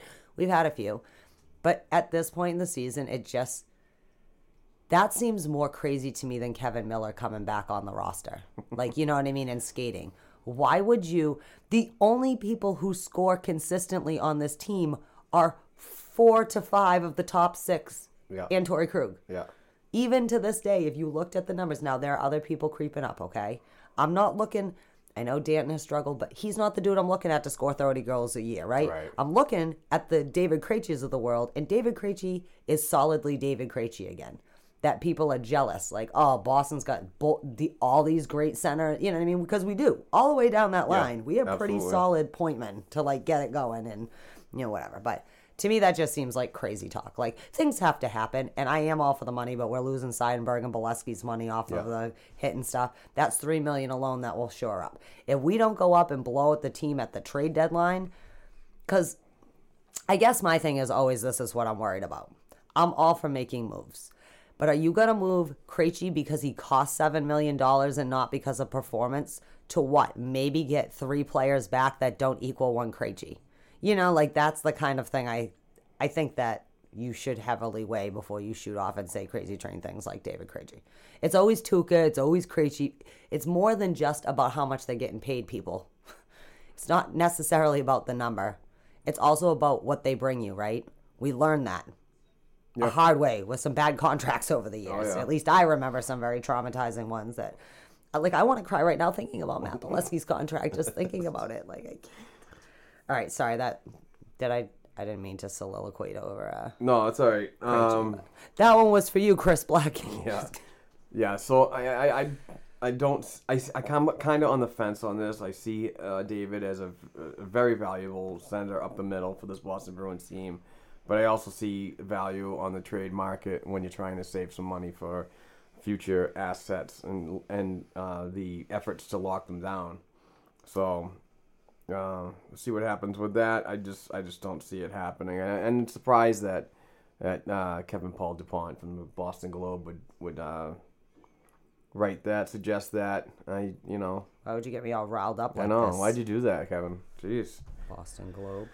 So another topic that I want to jump on, which was just added because I'm a little slow and I just it was an interesting week of the bye week, to say the least, and when you talk about trades and trade deadline and that's approaching and blah blah blah, Joe Thornton returned to Boston. Trades have risen.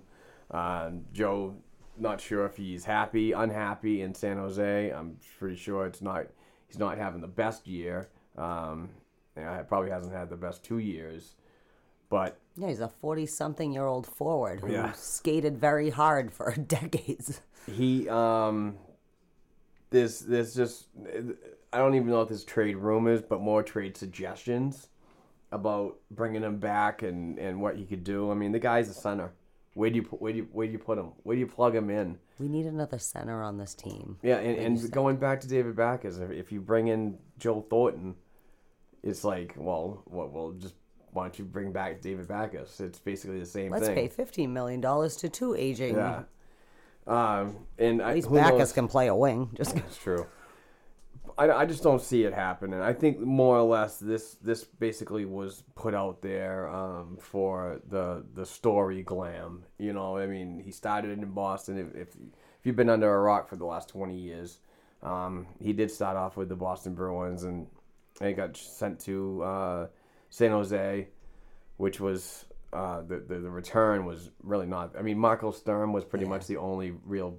He was the headliner on that. I mean, Brad Stewart and Wayne Primo. Mm-hmm. And Wayne Primo, that was like a not good Wayne Primo. Yeah, like, it wasn't. It wasn't even it seemed like a good idea, but then again, it didn't pan out when he was actually on the team. Marco was solid. He was the only thing that was. Man. But absolutely. At the time, that was. I mean, I was not a Joe Thornton person. Like, there were 2 types of fans in Boston.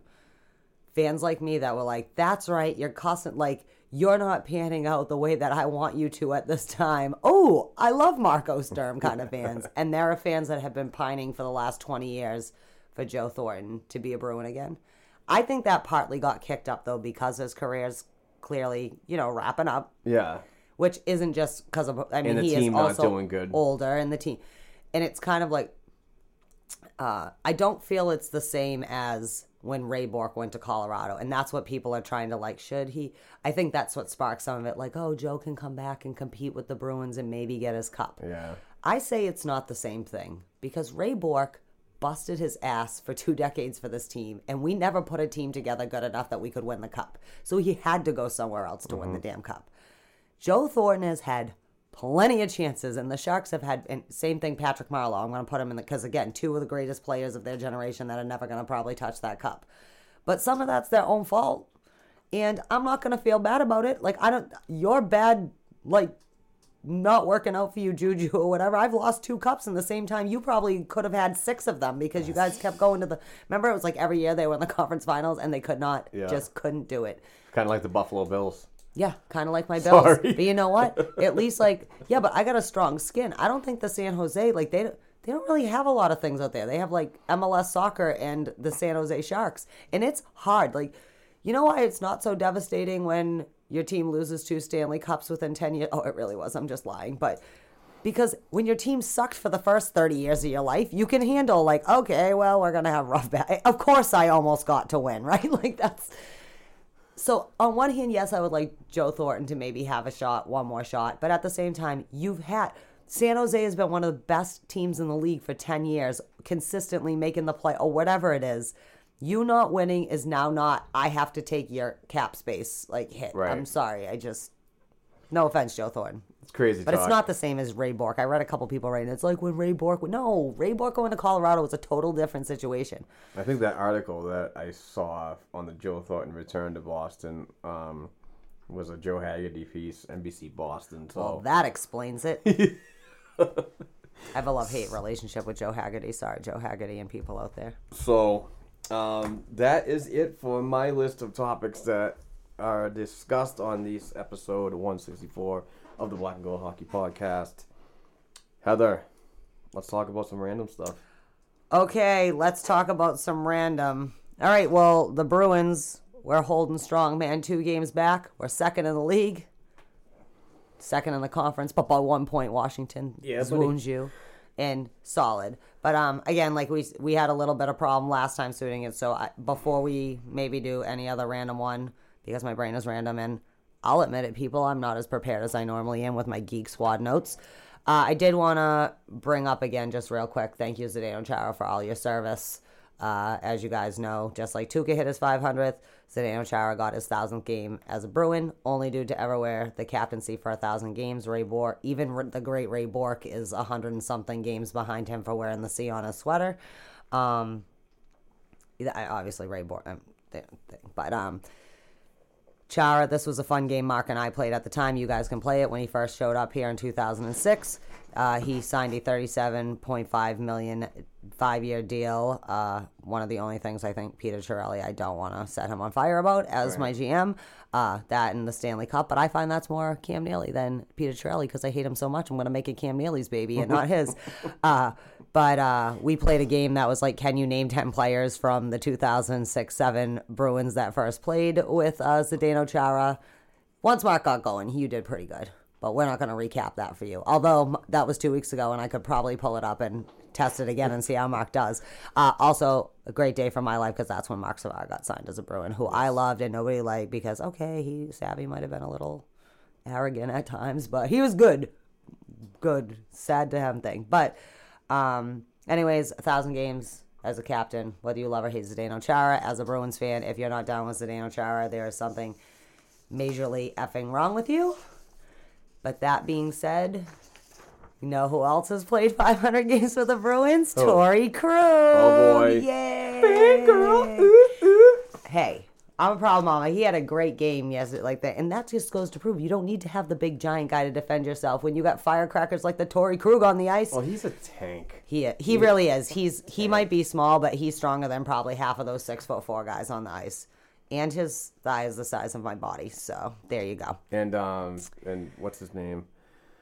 The Mike Grinelli. Yeah. Grinelli loves the Krug. How can you not love Torrey Krug? Now we're making him uncomfortable. Stop talking about him like this. But anyways, he played his he played his 507th game. And just a little thing, not for a little scrappy boy from Michigan State, undrafted. That's right. I truly believe Don Sweeney saw a little of himself in Torrey Krug because I really feel Don Sweeney was born a generation too early for the kind of style that he had. But he has had 65 goals and 260 assists in those 507 games. He makes that back end better, even though, yes, he's not the biggest dude, but he stands up for himself. He stands up for his teammates. He's overall awesome. Baby's going to get paid whether it's here, hopefully here, or somewhere else.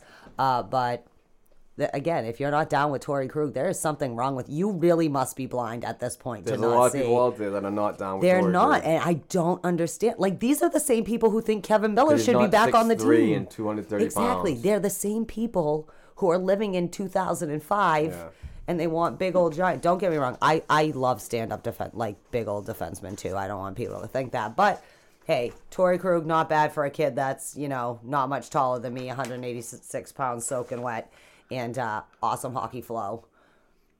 Right on, Torrey Krug. Right on. All right, what else do I have random? I just wanted to mention quickly, obviously, we didn't record last week, but it was All-Star Weekend. We won't get into the logistics of what people like and hate about it. I disagree about that shooting star competition. I thought that was stupid and confusing, and I don't, whatever.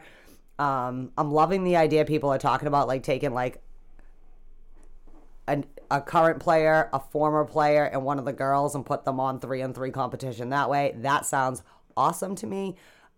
Skills competition was hot or cold, but please bring back the targets. I'm jumping on the bandwagon with everyone else. I don't normally like to talk about what everyone else, but please just put the targets back in and the accuracy shooting. It makes it more exciting.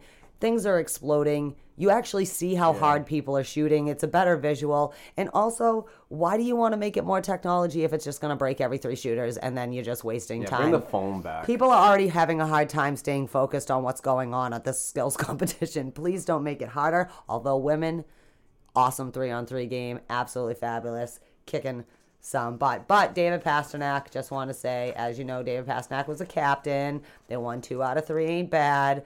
Or, well, 1 out of 2 ain't bad, really. But he was the MVP, so good for Pasta. I'm very happy for him. Also, I said this is proof that Pasta fever is sweeping the nation. He's fun. He kind of reminds me of Ovi when he first came in. Not as, like, kind of arrogant, jerky Ovi, but the fun, like, remember he used to put, like, hats on himself and spin around and always be, like, like, because he's more serious. But there's only 3 Bruins that have ever won the MVP at the All-Star game, which seems a little crazy, which has been going on since 1968. I feel like there would have been more. So, Billy Guerin, Ray Bourque, Bobby Orr, congratulations, Pastor. You just joined a little group of people. And Cassidy had said on the first shift of the game against the Metro, he was back-checked all the way to the goal. I was like, where was this all year? I just need to put the C on him. Good luck getting that off Z, he said. So, and Pasta's so funny. It's a huge honor in this organization. Ray already texted me. Wow. That's but awesome. I just recognize a little David Pastrnak. He is fun, and he truly... Hashtag Pastor Nasty. I know they all play for the love of the sport, quote unquote, but that is a kid that loves being a hockey player. He loves being a Bruin. He loves, what's up, guys? Like, everywhere he goes. Yeah. And the fans, not just in our region, clearly love him too because his story is pretty amazing. They too. vote the MVP. Yeah, and when he was a kid in the Czech Republic and so on, it's just Yeah, and he lost his dad young and everything, and his family's a very strong family. But he's. I was. Let me interrupt you for a moment. Yeah. I was listening to last week's Perfection Pod with Fluta Shinzawa and Joe McDonald, the athletic writers, and the training that David Pastrnak does.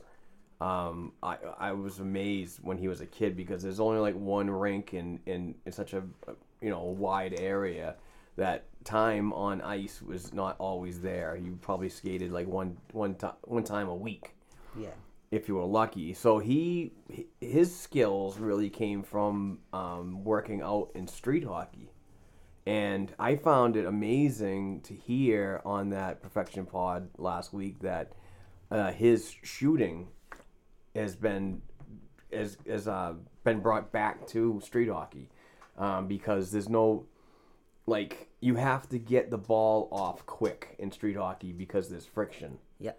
With no friction on the ice, it's just those skills and that mindset and that he brings that to the game today, which I thought was amazing that street hockey could be involved. So thought it was pretty cool. Yeah, he's a kid too that chose to come. Did he play in the WHL or something? He came and played a year. Excuse me, something, because there was a few of them that came because of access to rink and playing time, kind of thing. But he does have a good story, and he's having fun. And I don't care if he costs us $6 million a year or whatever. I thought he came and played for a team over here, and that's when he came in for draft league. No. Draft league. I think he just got... All right, well, whatever you want me to do. I'm not saying it's true. I'm just saying. No, I know it's not. Okay. No, I don't think, but I thought he had come and played somewhere else. But, whatever, pasta, what was I going to say? As we are in the, while you're looking at pasta, I was just going to quickly. I'll check Republic. All right, well, I suck. So, okay. I just wanted to bring up for those in the Boston area, it's Bean Pod time, which is one of my favorite things in the world. They played hockey, at baby. TD Garden. For those of you out there that are Bruins fans but do not know what the Bean Pod is, let me tell you, Boston University, Boston College, the Northeastern Huskies, and Harvard. They play a little couple-game tournament to determine bragging rights in Boston. I always wish that they would expand it and maybe have some of the other ones. Harvard's in the ECAC or whatever, but a lot of great high-level hockey programs. It'd be fun. Maybe they every now and then invited Northeastern's been killing it lately. Yeah, and so back-to-back. That kicks off actually tomorrow. First game is Northeastern Huskies versus Harvard at 5, and then BU-BC, which will be packed in the Garden for 8 p.m. But people get crazy. All the college kids got all their gear on, and parents and things, and it's not that expensive to go, and it's kind of open. You want to go to the city, watch a couple games. And then on the 10th, next week, they do the championship game at 7:30, and they do the consolation prize. So basically, bragging rights for Boston. Very exciting. BC's having a very solid season. So is Harvard, Northeastern. BU's they're all right in Hockey East. They're having a little trouble out of conference, but that's all right. It's always, like anything else, it's like the playoffs in hockey. Like the minute Beanpot starts, these 4 teams take on a totally different personality, and True. Fans are crazy. Like there will be painted faces. There will be the best and worst of Boston hockey will be happening in there. And very exciting because the kids get to play at the Garden and have the dream. Really growing up, you only get those opportunities when you're going for like a state championship or something like that to skate in the big things. So good for him. Also, I don't know, I didn't bring this up before, but Marissa and Jemmy, she had brought up about how like Lozon and them coming up and down has re-sparked that internal competition, which I just for myself, and I know Mark loves it, so, and we like Marissa, so, but I do think that, especially with David Backus going down, and I mean, I don't think Kevin Miller so much, but I do think like the Lozon's coming up and popping in, or I'm not an Anton Bleed person. I know like you might disagree. He's one of those prospects, or he's more like a veteran prospect. You know what I mean? So he's not even a prospect to right, me. that thing. But like he's prospects been around to so me long. are entry levels. Well, that's what I mean. But Is once that, you sign I know a pro deal, you're not a prospect but anymore. That's what I mean, opinion. though, is that like, but for me, if you never ever play on the like high level, like the whole point of most people, your career path is like AHL then NHL, you know, and he's just one of those. He's a prospect / veteran like AHLer that if we had to package and send somewhere else would free up some space and not hurt my feelings. It's nothing against you. I don't value as much as some people do. I know there are some people who are diehards about this dude, but when we re-signed him, I'm not going to kidding. I was like, no. I didn't mind the two-way deal. You know what I mean? That's fine with me because you can spend most of the time in Providence and help out down there. But you know, if it was a one-way, I wouldn't be so keen on that. But Anton's a good kid. On the leaderboards, I don't. The thing down, but Pasta and Marshy are still solidly up there on the points list. Pasternak is still winning the race for the Rocket Richard, but the tried and true champ Alex Ovechkin is now tapping him on the shoulder and could at any point take over. He's like a robot, I swear to God. He really is like an awesome. Watch out, Gretzky. Yeah, it could happen. I'm not saying it is, but it might. That being said, those of you who believe Pasta is going to have a 50-goal season, that's still possible too, even though maybe thing. But this kid can just not get points this year. Like, all right, I'll just get 3 assists today or whatever. Like he has, what's up, guys? Why am I not getting any points? Like that's really how I feel. Do like another Dunkin' Donuts He's commercial. like out there. Oh, did you see that new one? Yeah, I did. It's like him. Oh my God, it's not as good as the original. No, that was my favorite commercial. Like I giggled all the way through the stupid players every time it came on. I just love that commercial. Like it's funny. Like my little son's like, who you would have been very impressed at the Might instructional hockey game. All of a sudden, it was like my kid knew how to skate and think about. Normally, he can think about all the things about hockey or skate. As you know, he's not really been skating that long. Yesterday, I was like, whoa, what's going on? He's like diving in front of the puck. He's like down on there, his feet. He's doing the fancy 1 foot thing. Like, where did you come from? You weren't around earlier in the day at the whatever. Go, Eric. But I also, just one last thing, I guess, because I did not really, we had kind of, the Bruins are just getting back started up again. Hasn't been so much stuff. But on the cover of USA Hockey Magazine for February 2020 is A Weekend with Willie. That's right, Willie O'Ree, my favorite hockey ambassador and yours. So there's a big old Bruins logo and him talking to the kids and going around and representing in there. So those of you who are members of USA Hockey will see those, and those of you who are not, go on USA Hockey. I'm sure the USA Hockey is probably an online one somewhere. We get this because we have registered members of USA Hockey in our household. So, and if you're in Canada, then I would go on usahockey.com and see if you can find it. But that's all I got. We did get one review. Look, can I pull that out? What else do you have? You have anything else random now that I've just babbled? No, I mean, that's about it. Willie O'Ree continues to be a solid ambassador for the everybody can play. Message. That all people can enjoy this game as everybody else. So he's just done a tremendous job over the years. Short Bruins career, but just a really great person to do what he's doing. And I was gonna say, I think it would have been very easy just to like only have the diversity focused, obviously, on race, religion, or whatever. Right. But I think that the Bruins and Mr. O'Ree have done an excellent job of reminding people that that's also like economic diversity and stuff. There are a lot of kids, you know what I mean? Like, and that's the important. They're like anybody, everybody can play. It's about all encompassing and finding a way that everybody, if they have a desire for it, can do it, regardless of your gender or your race or whatever. And they couldn't have picked a better person as far as I'm concerned. Agreed. Hey, we got one more actual review. That's great. I'm still hoping that we can get up to 120 for the first half of 2020. Nice. Almost there, people. Please harass people. I go over this every week. Don't you hear me? No, you probably skipped through me on the intro. I would. But CJ Prosciutto, that's how I'm going to say it. That's probably it might be, it has to be prosciutto. That's my best guess. But I work sorry, with CJ, if I'm not saying that right. I should be able to say that, as I know people with that last name. But anyways, on the 28th, he wrote, Mark does a great job of keeping this podcast always entertaining, very insightful, and I'm excited to see them continue growing. Keep up the awesome work, dude. Well, Mark thanks you. He wrote, it's freaking awesome. That's what he wrote on the top. So thank you. We think you're freaking awesome. Yeah, thanks, CJ. I appreciate the words. I work with him, actually. Hello, CJ. Well, thanks for taking the time out of your day to, oh, look, I got 47 podcast update. Dory Group. I got him free tickets to the Pittsburgh game not too long ago. 4 free Loge tickets. Nice. And I just said, do me a favor and give me a review on the podcast, and he did. Oh, my God. I could give us a review on a podcast. Will you give me tickets? So the last Montreal game, please. All right. Is that it?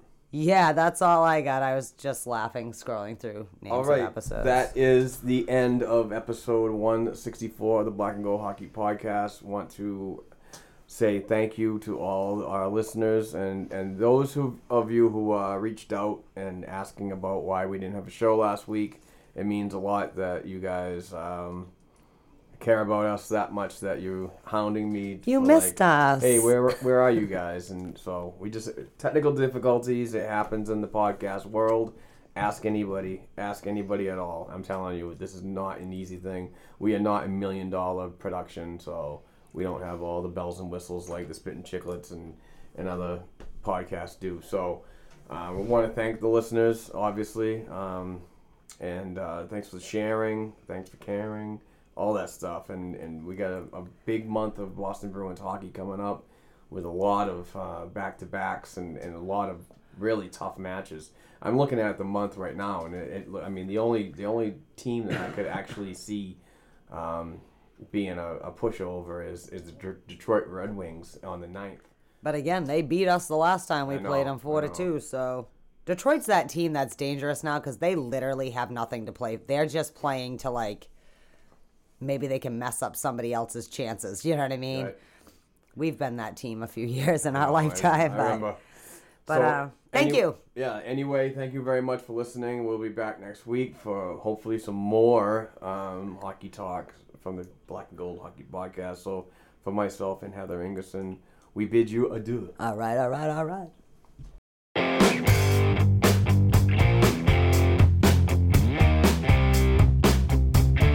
Thanks again for listening to and supporting the Black and Gold Hockey Podcast. Please share the show with your friends and family, and don't forget to subscribe to and leave a 5-star rating for the show on your favorite podcast platforms such as Apple Podcasts, iHeartRadio, Spotify, and SoundCloud.